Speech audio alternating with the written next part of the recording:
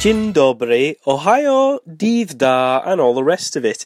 Yes, it's Andy Roberts here with the latest episode of the Nasty Pasty Podcast.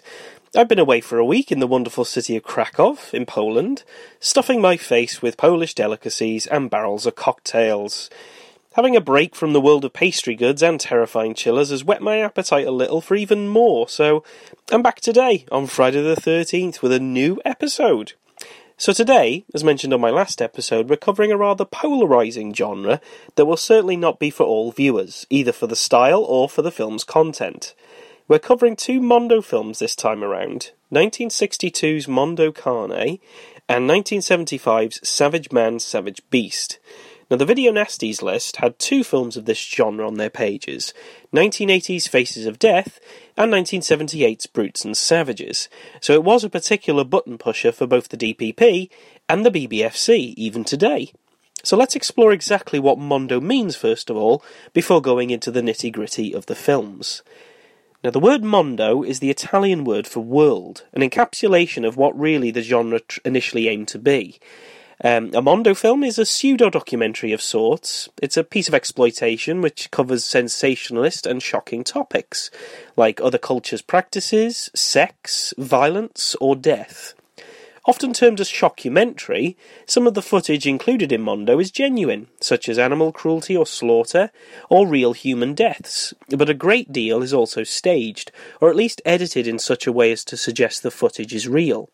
The first true instance of this type of film is 1962's Mondo Carne, which we're covering today, which was commercially successful despite the rather shocking subject matter. Other titles from Italy jumped on the bandwagon, copying the Mondo titling, despite the suffix being in English, with examples like Mondo Bizarro, Mondo Hollywood, or Mondo Infamy. Even some non-Mondo films released much later began to take advantage of the rather shocking spiring name, such as Jess Franco's Cannibals in 1980, which was released as Mondo Cannibale, or even Wes Craven's Last House on the Left, being released in Germany as Mondo Brutale. After the release of Mondo Carne, Gualtiero Jacopetti, along with Franco Prosperi, the producers, went on to create some other examples due to the success of the original, including Mondo Carne 2 in 1963, and then Africa Addio, released in the US as Africa Blood and Guts, and in the UK as Farewell Africa in 1966. On the heels of the pair were brothers Angelo and Alfredo Castiglione, who made their own Mondo series focusing on African brutality and bizarre rites, starting with 1969's Secret Africa, and they continued through to the 1970s. Now, the cinematographer of both Prosperi and Jacopetti, Antonio Clemati, he joined forces with Mario Mora in the mid-70s to start a Mondo series of her own, beginning with the second film that we have today, 1975's Savage Man, Savage Beast. It notably depicted rather graphic violence that focused on humans, and this created a little bit of a shift in Mondo towards death and gore, which ultimately culminated in John Alan Schwartz's infamous Faces of Death in 1978, which became a rather prominent video nasty for its series of brutal deaths of both humans and animals. Clemati and Mora continued with This Violent World in 1976, and they finished with Sweet and Savage in 1983. Now, Schwartz's Faces of Death became a bit of a series on its own, with no less than 6 installments altogether. Director Stelvio Massi made his own unofficial sequels, Mondo Carne 3 and 4 in the 80s, whilst Arthur Davis notably made Brutes and Savages in 1978, which was seized as a Section 3 title during the Nasties scare. Another quite controversial Mondo film is 1982's The Killing of America, which actually remained unreleased in the US for around 30 years, only receiving a proper release in 2013 due to the still poignant and controversial subject matter of gun violence in America. Now, since the late 80s, the Mondo genre has since been replaced with viral videos on the internet, or compilations like Traces of Death or Faces of Gore, and their similar ilk, which actually contain more authentic and arguably more exploitative snuff footage from around the world. The effect of Mondo, though, is still felt in our everyday pop culture, with shock sites like Two Girls, One Cup and The Lemon Party taking place of the real shocks in the films, websites like Best Gore giving everyone their fill of real-life gore, and even TV shows like I'm a Celebrity, Get Me Out of Here teasing us with images of people eating insects. There's also shockumentaries like Catfish, and actually reality TV in general. They all play with the idea of simulated reality.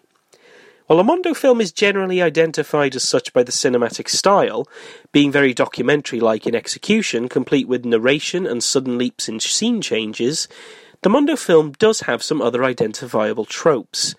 Real or simulated animal violence and deaths are quite commonplace, as are staged and unsimulated violence or death against humans. And because of its rather guerrilla-style editing and shooting, it's sometimes hard to determine which footage is genuine, barring the rather obvious animal harm or extremely contrived special effects. Frequent images include ritualistic practices, such as voodoo ceremonies, tribal cooking methods, hunting, sexual rituals, rites of adolescence and boyhood or womanhood, or just territorial fighting. In the animal kingdom, animal behaviour, food chains, mating habits, responses to environment, or even rare species, they're all contenders for topics. There's also frequent cutaways to comparative behaviour in civilised society, such as our dating practices, drunken behaviour, our medical breakthroughs, or weird cult and religious behaviours. Another element of Mondo, though, is the narration, which is spoken alternatively between a mocking superiority to what happens on screen, a real sense of dedication to education, or just a rather tongue-in-cheek juxtaposition with what the horrors that we are seeing. The music is also grossly inappropriate at times, such as playing upbeat music during scenes of horrid violence, or sad ballads during actually rather normal-looking scenes. This does seem to be more of an Italian influence than anything else, which brings us to another interesting offshoot. The Italian cannibal film was heavily inspired by this Mondo genre, featuring the same animal violence, the same exotic locales, same strange primitive cultures, and in Deodato's case with Cannibal Holocaust, the same disingenuous filmmakers who fake documentary footage. In some cannibal film examples, the Mondo genre was pretty much directly homaged, when the characters in it view found footage, which is found in both Deodato's film, as well as Joe D'Amato's film, Emmanuel and the Last Cannibals. Anyhow, now that we're up to speed with this particular genre of film, let's explore the first film of this week, Mondo Carne. While I will try to be as inexplicit as possible about the animal cruelty, I will have to briefly mention the scenes in question as they do form quite a large part of the material.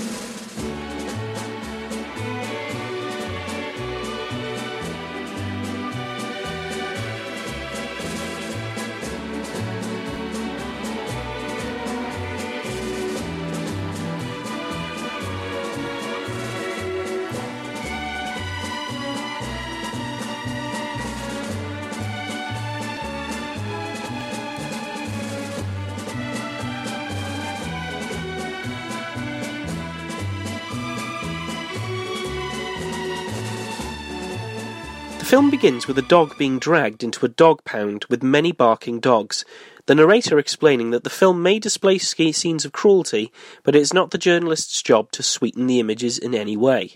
The scene changes to Italy, where a memorial is held for actor Rudolph Valentino, whom the crowd revere with a Tutankhamun-like effigy, and then contrasts this with excited female fans of Rossano Brazzi, who tear his shirt off in sadistic glee. A scene in New Guinea shows us a tribe whose women take part in manhunting, a literal chase where they pursue a potential male mate and are able to do with what they will when he's caught. Whilst in the West, a group of bikini-clad women tease some sailors on their battleship. A woman in one tribe suckles a newborn piglet after losing her own child, whilst another tribe in New Guinea fast for 5 years and then have a 3-day-long feast of pigs, feeding some of the scraps to their beloved pet dogs and allowing their children to play football with the pigs' bladders. By contrast, at a pet cemetery in the West, dog owners mourn their pets, whilst their new pets obliviously urinate on the gravestones. In Taiwan, dogs are used as a local delicacy, whilst in Italy, chicks are painted with food colouring and gently warmed in an oven to dry the paint, colouring them various hues in order to sell in Easter eggs. In France, geese are being shown force-fed in the process of making foie gras, whilst in Japan, special masseurs are employed to massage Wagyu beef cows to tenderise the meat and fatten them using bubbly beer. This is countered by a tribe whose most beautiful women have to eat tapioca in an effort to get fat, becoming desirable to their tribal chieftain. In the West, it's noted that women must lose weight in order to seem more attractive to mates. In Singapore, street customers are able to sample snakes, lizards and crocodiles as quite as normal street food, whilst in an unnamed restaurant in New York, they serve expensive delicacies such as fried ants, butterfly eggs, rattlesnake meat and muskrat meat. Snakes are a common delicacy in Singapore, being bought by your average housewife who selects her product carefully, whilst in Italy on St. Dominic's Day, non-venomous snakes are revered for their relation to a local legend. People in the area also cut themselves on purpose on Good Friday, wearing a crown of thorns, and they bleed on the doorsteps of their residence to symbolise Christ's suffering. In Australia, Lifesaver Girls, one of the country's Salvation Armies, perform a mock drowning and rescue in order to showcase their importance. At Bikini Atoll, nuclear pollution is affecting the local wildlife, such as causing birds to nest and lay eggs underground, fish to come in on land and dwell in trees, and a new mother turtle to lose her way back to the ocean, eventually passing away in the sun, emotionally hallucinating that she's finally reached the sea. Fishermen in Malaysia punish local sharks for one of their own being eaten by catching them and forcing them to eat sea urchins. On the island of Tiberia, red-robed monks safeguard the remains of their forefathers, whilst children regularly come in to preserve them by cleaning them. In Germany, people forget their mortality by drinking excessively, getting into quite horrendous stupors and hangovers by the morning. And in Japan, hungover men are massaged and bathed by women in a very special parlour. In China, the dead are covered in makeup for their funeral, and even given food and money to pass with them in the afterlife, whilst in Singapore there's a hotel for people who are dying, seconded upstairs to a quiet ward to pass away while their families are able to wait downstairs to enjoy food and entertainment. The West even attribute characteristics to their cars, stacking them graveyard-like in scrapyards until they're crushed, cubed, and reborn as a new car, or in one instance in France, a $500,000 piece of art in a gallery. Artist Yves Klein used female models as paintbrushes on a large canvas, as well as a classic musician to express his love for the colour blue. In Hawaii, tourists are showered with kisses and leis, and treated to a ritualistic hula dance to celebrate their success and heritage, whilst in Nepal, Gurkha soldiers similarly celebrate their victories by dressing up as women and beheading bulls in a sacrificial ritual.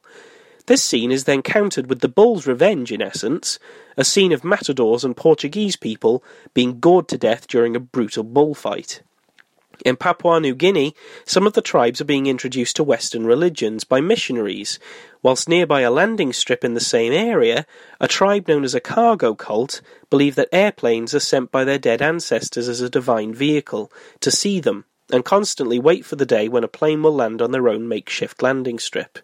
The film ends as the tribe still pray, waiting for what will never come. But the country where pity for dogs surpasses the limits of common imagination is the United States. We are in the famous Pasadena Dog Cemetery, not far from Los Angeles. It's one of those windy, sunless days in which the immense California sky takes on some of the sad hues of mourning. It's an ideal day for accompanying the late Fifi to his final resting place. Today, Any mention of death seems appropriately serene. And this place is so pathetic that even we could shed a tear on these little tombs of illustrious creatures.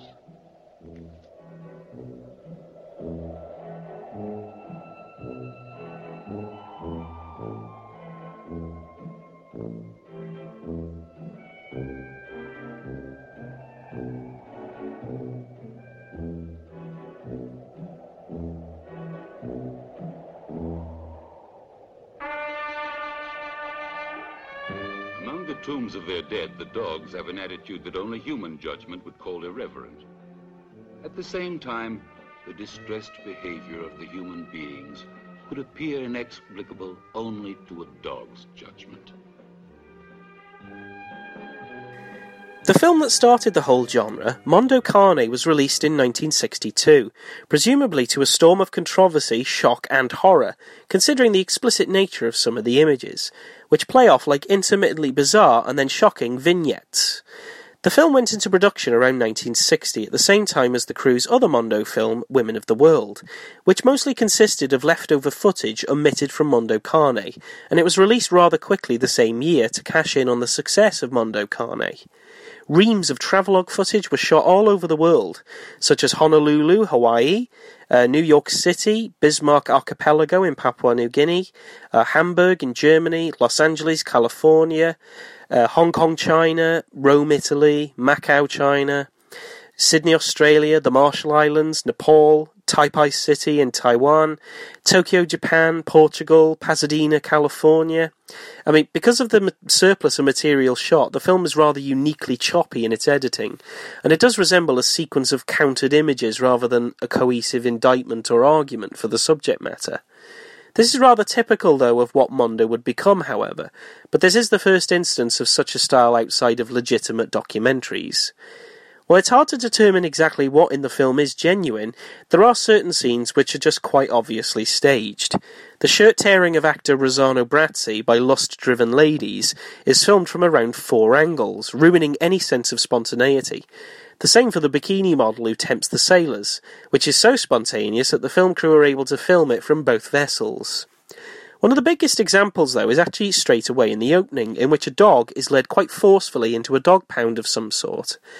The message on screen explains that the scenes are all real and have not been sweetened or altered in any way, only for the dog to be pushed into a cage with an obviously overdubbed squeal of pain. I wouldn't usually be so blasé about an animal being mistreated, but straight away you notice that it's quite sensationalist in the presentation of the film. A great number of scenes, however, have more social commentary, despite their authenticity or lack of.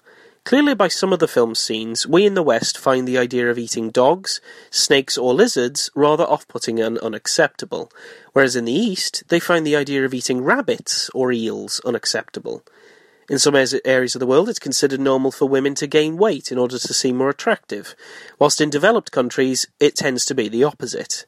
It's films like these that actually remind you of just how culturally dependent certain images are.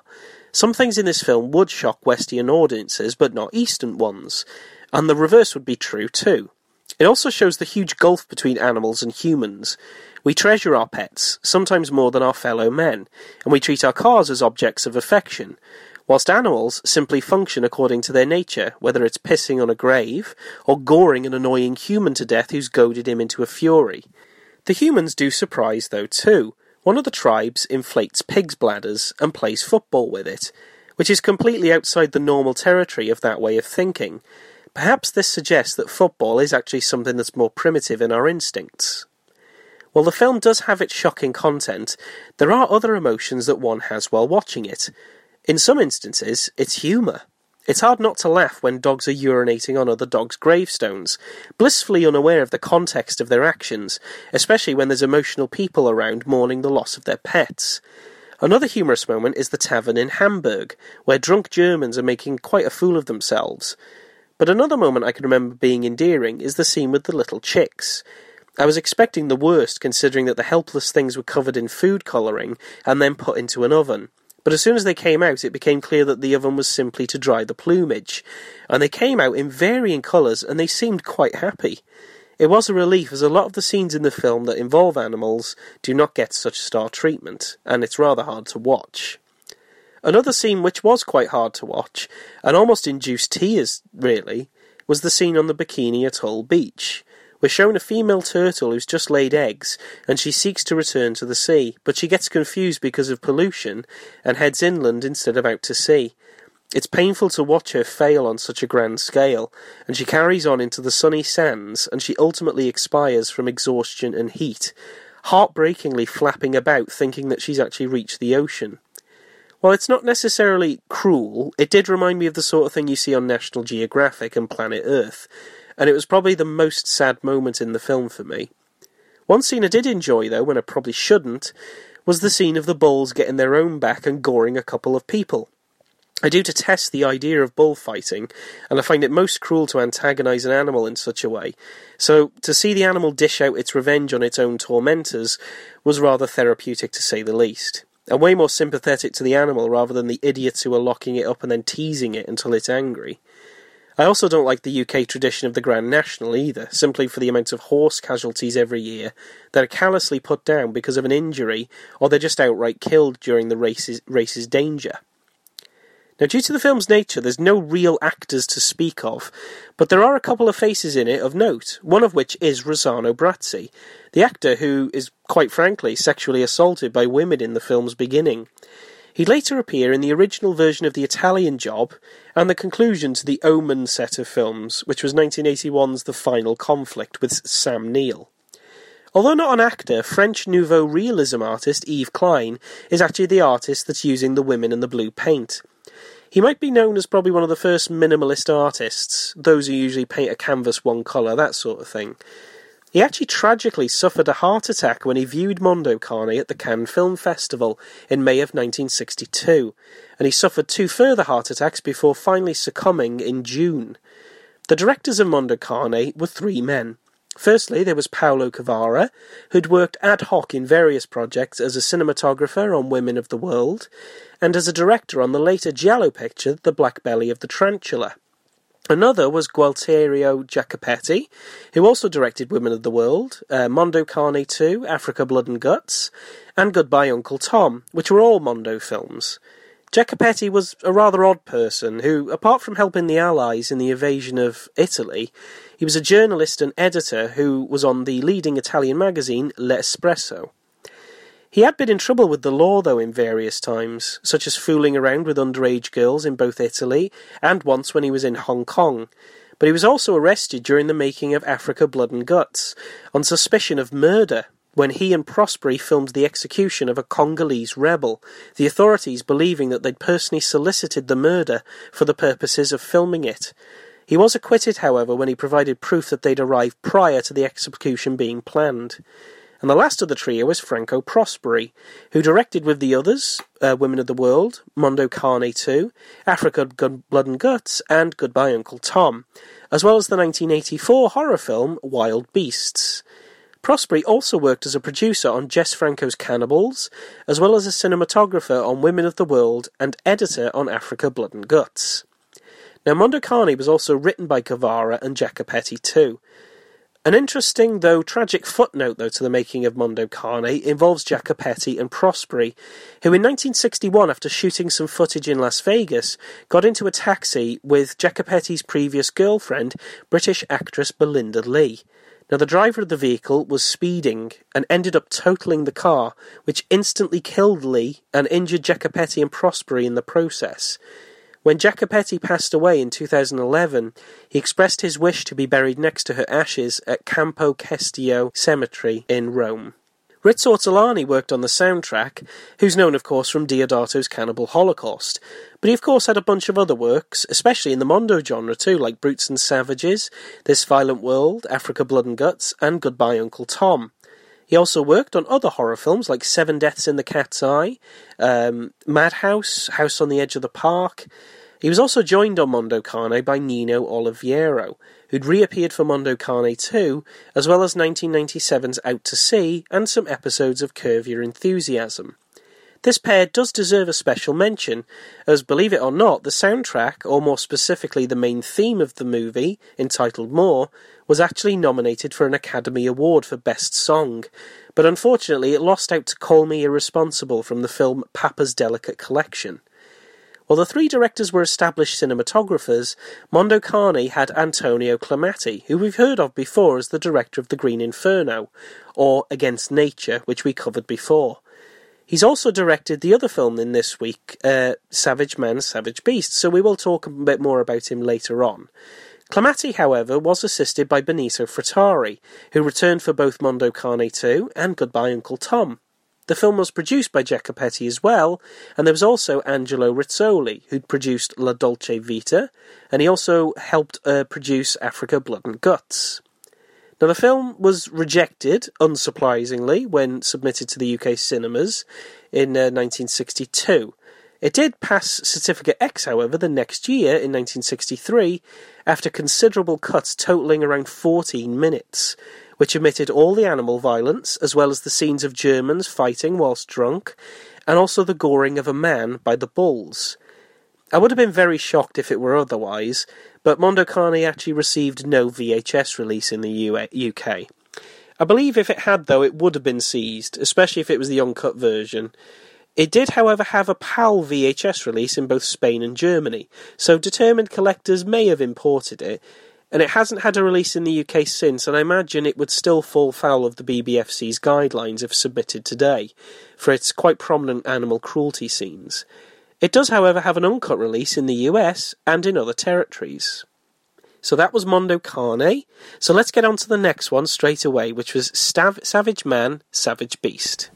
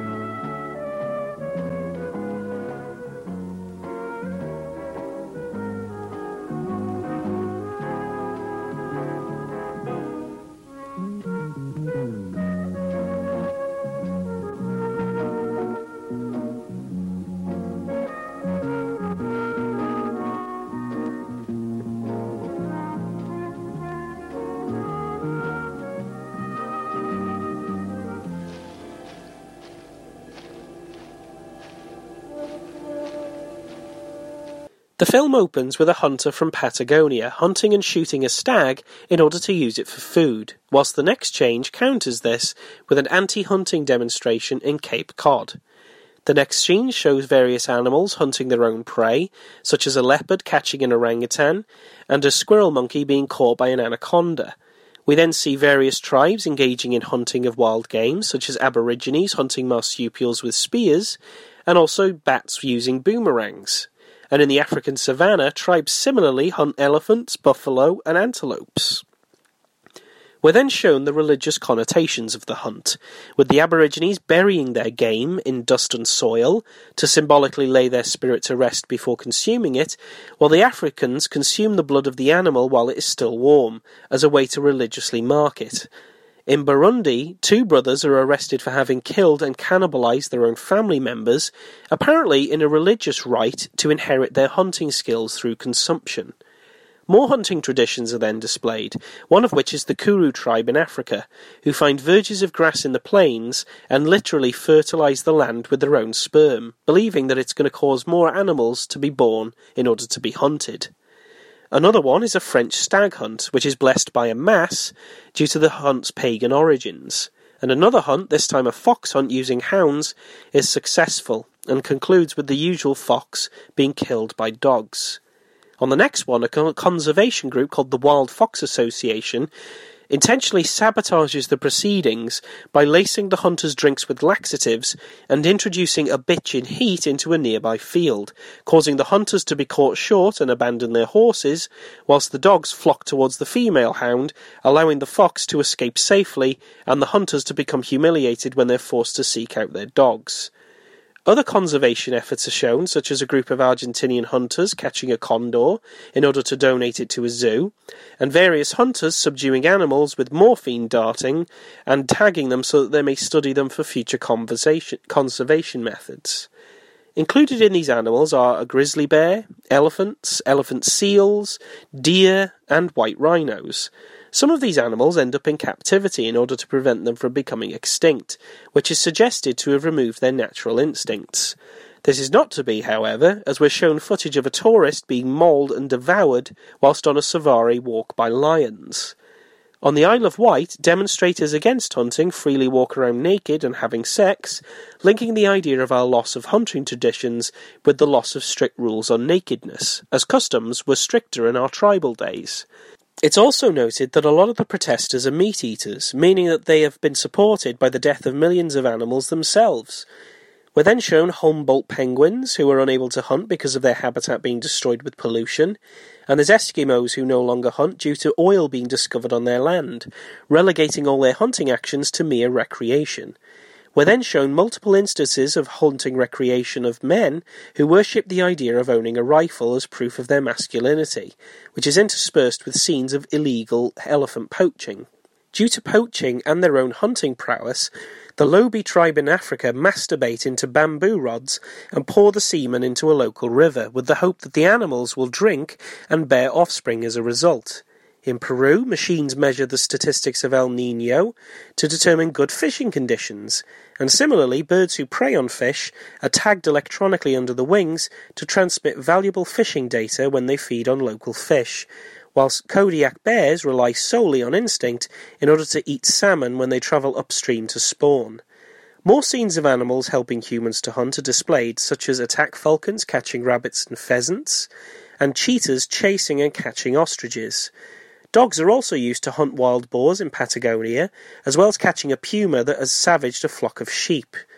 This is countered with images of dog pound workers who are catching stray dogs in the city, with the narrator claiming that the hunt is active in the city, but the dogs are now the new prey. Indios in the jungle also use dogs to hunt monkeys, but then we're shown one of the worst hunts of all. Mercenaries who track down the Indios and graphically torture, castrate, and then decapitate them in revenge for the death of one of their workers. Orangutans are caught from the same location to be sold from a zoo, but the film ends as an ecologist living in the wild bonds with wolves, in peaceful harmony as they walk together. Every year, at the beginning of the great hunting season, the Kuru warriors celebrate a rite of fertility and renewal, rooted in mythology. In the wind that blows continuously over these lava hills, the hunters, who must be married and over 26 years old, pierce the earth with their spears. Each digs a hole among the woolly saxifrage plants, driving below the moss and the bryozoa to reach the rocks beneath, which for them is the womb of the earth.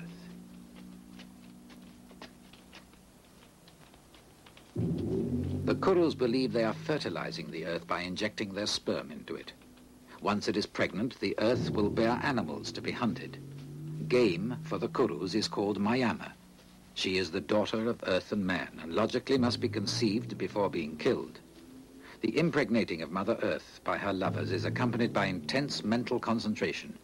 At the moment of orgasm, these men must think of the animal that will be hunted.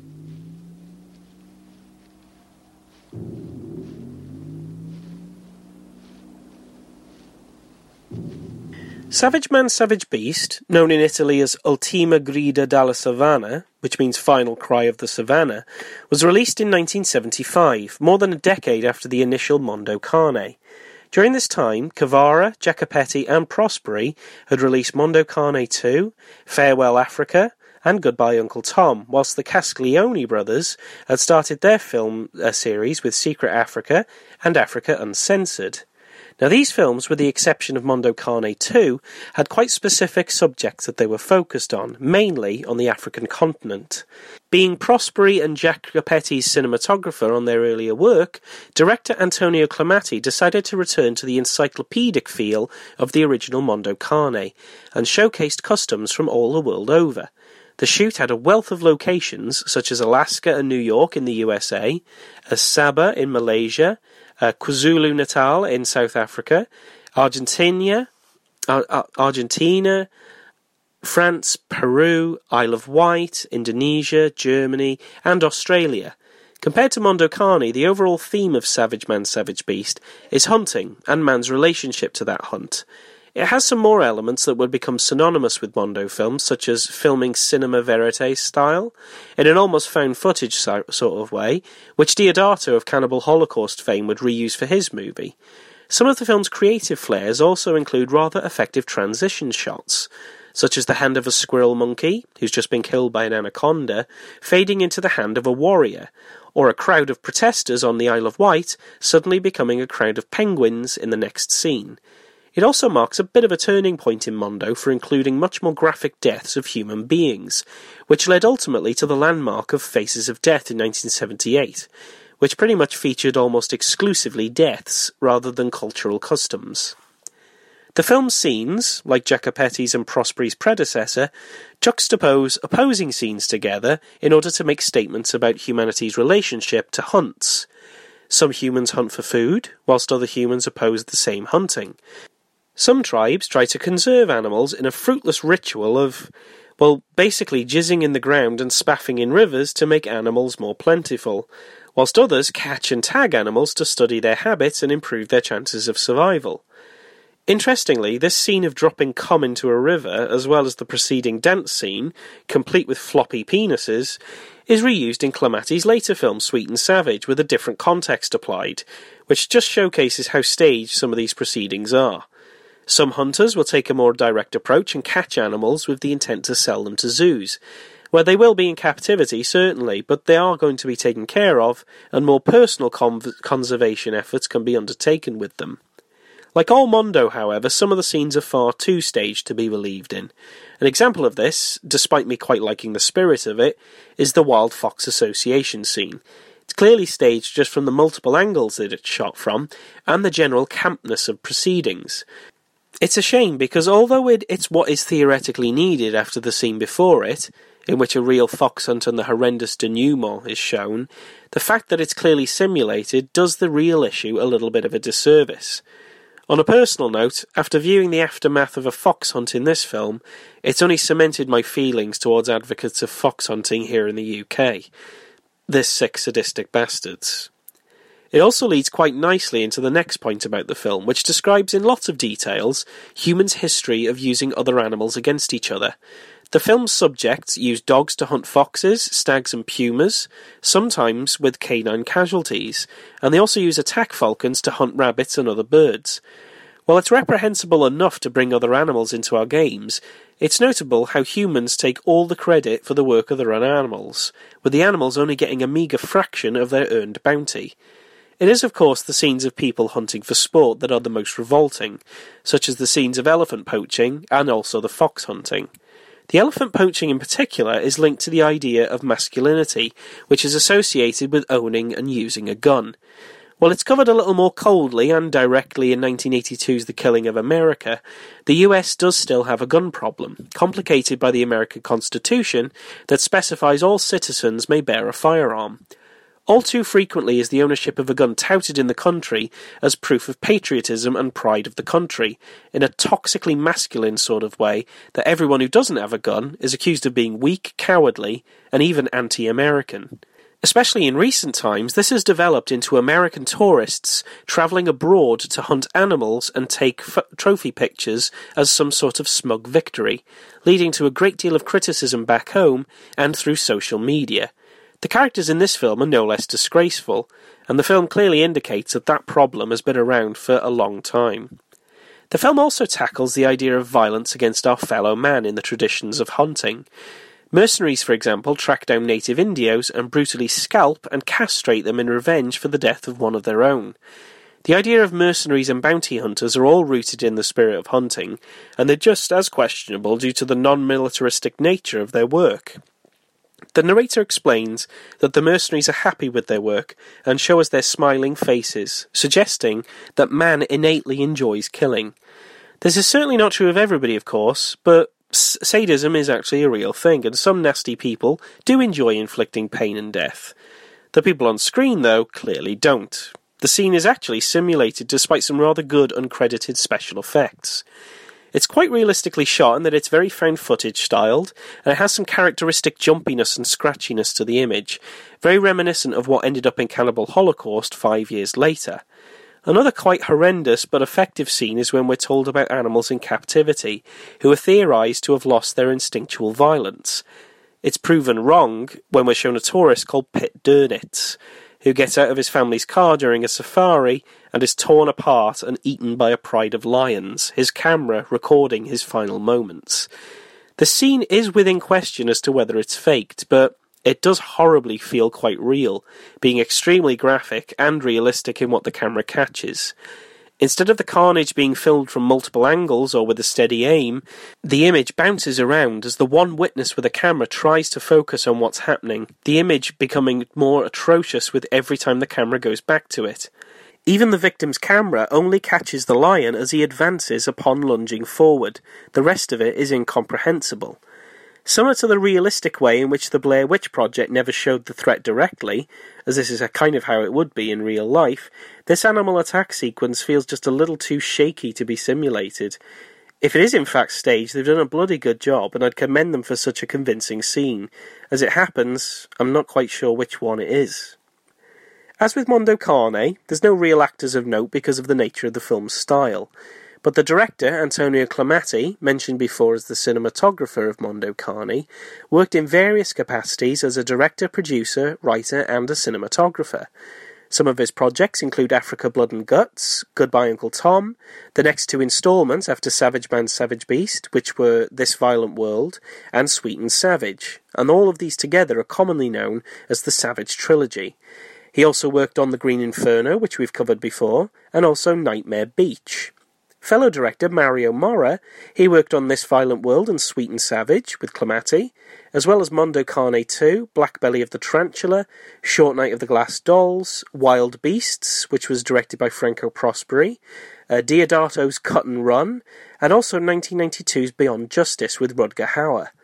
Clemati and Mora pretty much did everything on this film, producing, editing, directing and writing. The music, however, was done by Carlo Savina, who'd worked on Bava's Lisa and the Devil, The Godfather, and also the 1981 3D movie Coming At Ya.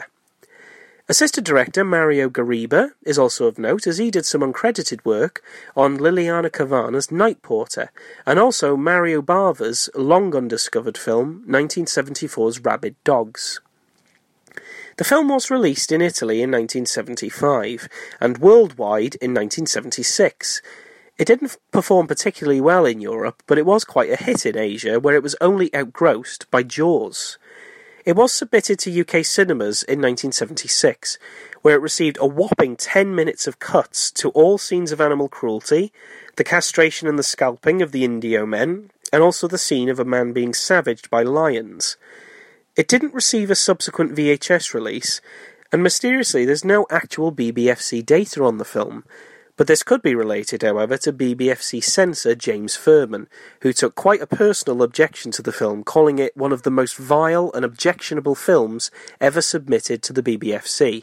He even later used an uncut print to demonstrate to censorship advocates about the need for censorship in society. It did have an English VHS release in Australia, so it was possible to obtain if one tried quite hard, but it would have been pretty rare, if at all. It hasn't received a release in the UK since either, and like Mondo Carne, it would be subject to cuts if resubmitted, for the animal cruelty scenes alone.